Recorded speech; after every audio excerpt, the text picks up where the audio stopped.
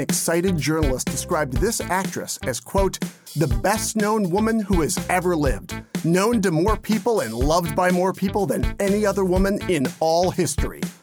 And it wasn't really an exaggeration. But if that's true, why don't you know anything about her? This is no flameout, no fad, no flash in the pan. This is the Forgotten Famous. Here's your host, Matt Mitchell.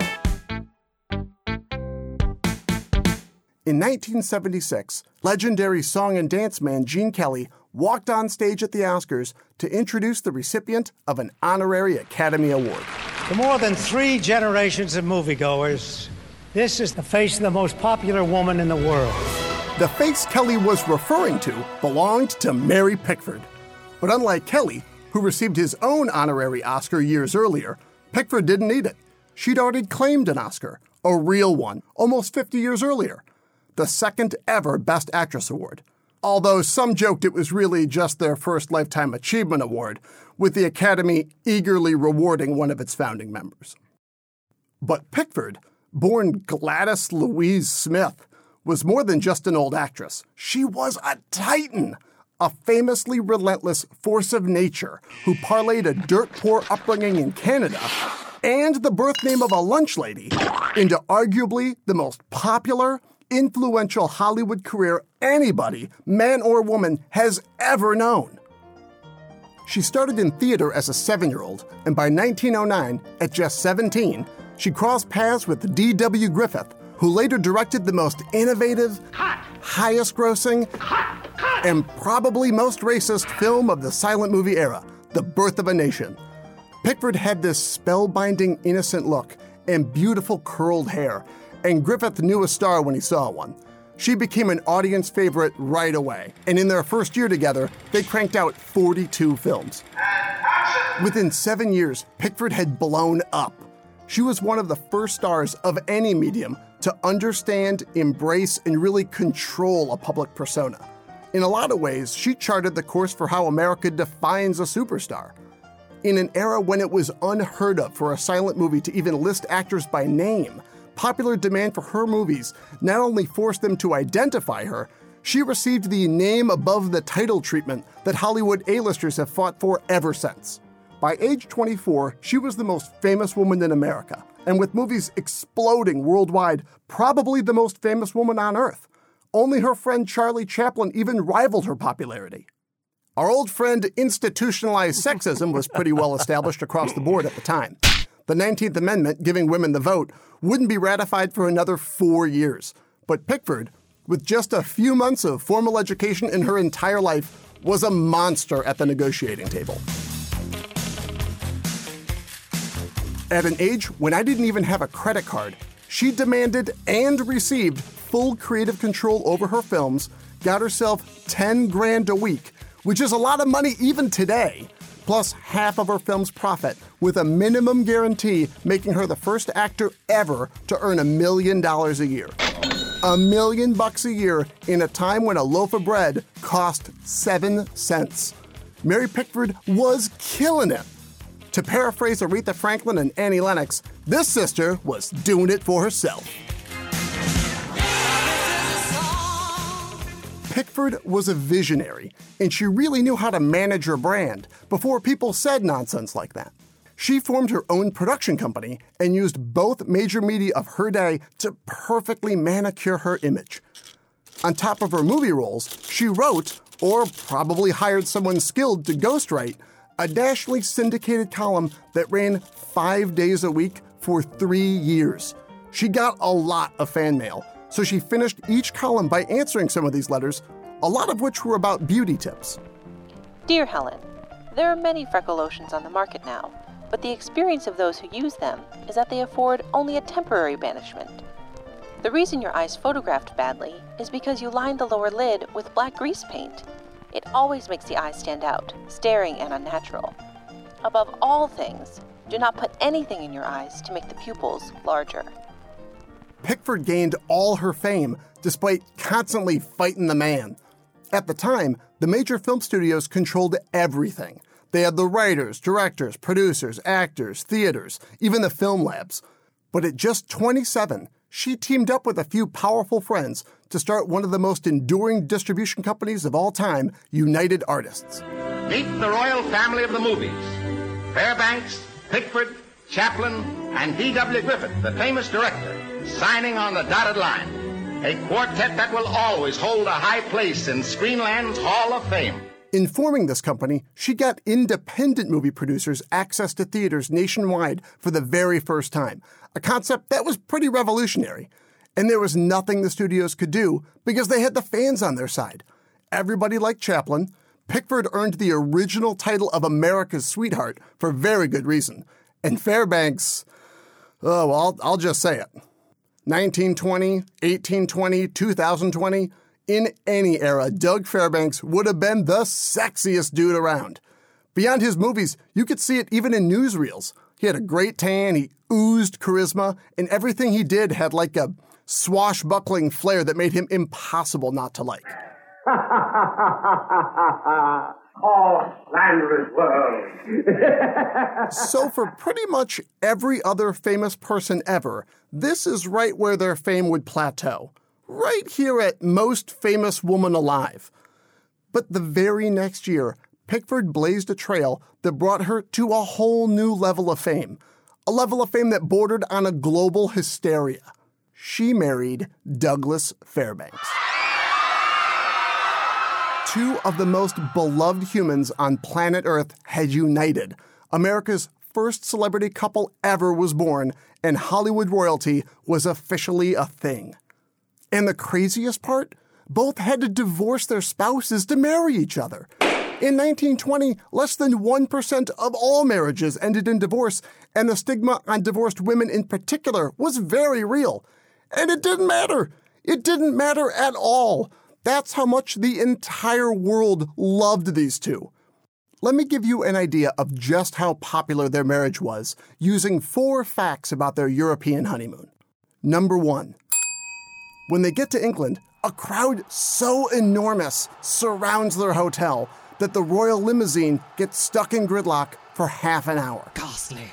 King George VI, the stuttering guy from the King's Speech, stuck in traffic like a regular blue-collar bloke or whatever. Number 2. When Pickford and Fairbanks went to see a play that night, it was stopped in the middle so they could receive a 10-minute standing ovation. Number 3. In Paris, crowds were so insane, locals compared it to the storming of the Bastille, and at one point, Pickford had to hide in a butcher's meat locker for safety. Number 4. The New York Times described their arrival at a garden party as besieged by all sides, and the crowd actually tried to physically pull Pickford out of her car before Fairbanks grabbed his new bride by the legs and dragged her back inside. Back in America, every organization wanted the couple's attention, and the spotlight stays right on them. They were the first celebrities invited to press their handprints into the cement outside the new Grauman's Chinese Theater, and it's been a Hollywood rite of passage ever since. They also mastered the art of the charitable photo op, like pretending to box with some Boy Scouts. Early work of scouts attracted many celebrities to the cause. Mary Pickford watches as husband Douglas Fairbanks goes few friendly rounds with scout making like the popular Manasseh Muller. It's fast and too furious for Doug. I think we've established at this point that our girl Mary here was pretty famous, but she couldn't be Hollywood royalty without her own castle. So Fairbanks went and bought her one. And like Brangelina and other terrible celebrity nicknames to come, the press nicknamed the estate Pickfair. After 5 years of renovation, an old hunting lodge transformed into one of the most famous private residences in the entire world. And this place was huge! Sitting on 18 acres of Beverly Hills. For those scoring at home, the Playboy Mansion, 1 mile south, sits on 5 acres. This place had all the stuff rich people were supposed to have. Rare paintings and priceless antiquities from their world travels. It had a mahogany bar taken from a real Western saloon. It had tennis courts, a screening room, living quarters for their huge team of servants. But most dazzling of all, it had the first private in-ground swimming pool in all of Los Angeles. And this pool was also huge. A picture of the couple in there, sitting in a canoe, became so iconic it was turned into a postcard people bought when they visited California. You know, Yosemite National Park, the Hollywood sign, Mary's Pool, important landmarks. Here's Gene Kelly again from '76. You know, Will Rogers once said that his biggest job as mayor of Beverly Hills was to direct tourists to Mary Pickford's house. Getting an invite to Pickfair was a really, really big deal. Their guest list was a who's who of 20th century America. Einstein, Amelia Earhart, H.G. Wells, Babe Ruth.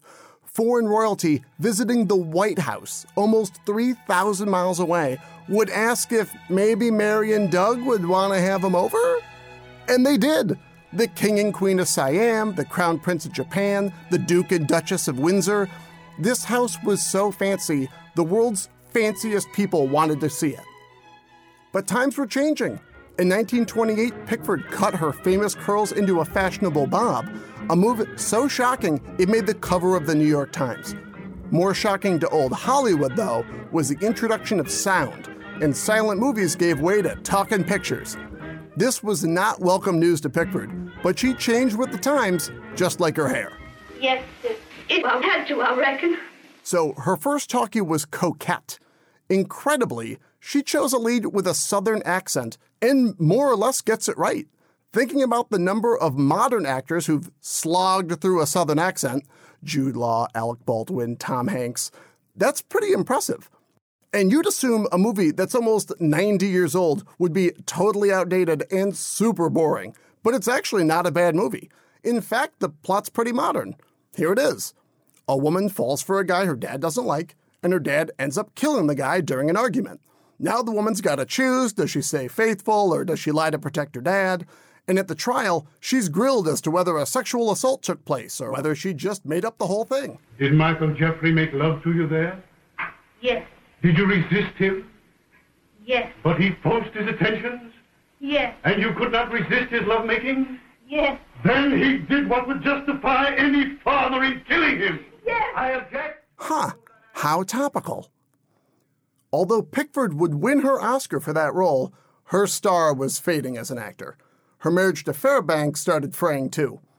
They'd separate before finalizing a divorce both seemed to regret, and Fairbanks would die suddenly of a heart attack just 3 years later. She'd remain a powerful producer, co-founding the Society of Independent Motion Picture Producers. They'd go on to sue Paramount and score a landmark Supreme Court decision that ended the studio system she'd fought against her whole career. She married one last time to actor Buddy Rogers, but wanted nothing to do with the spotlight she'd dominated her whole life, and she was rarely seen for decades. Sometimes she would only speak to Pickfair guests by phone from her bedroom. But Mary was a native of Toronto and had a soft spot for Canadians, so in 1959, she granted a very rare radio interview to the CBC, and despite a reputation as kind of a boozy recluse, she totally turned on the charm. It definitely doesn't sound like this interview took place 50 years ago either. She complains about the LA smog, she says good TV will be the death of pricey movie theaters, and at the end, the host praises her considerable charitable work. You see, the world's been wonderful to me. People have been wonderful to me. The least I can do is to try to pay back any way I can. England is my grandmother, Canada is my mother, and the United States is my husband. And what a marriage it was. This is The Forgotten Famous. I'm Matt Mitchell. Thanks for listening. And I'll never forget you.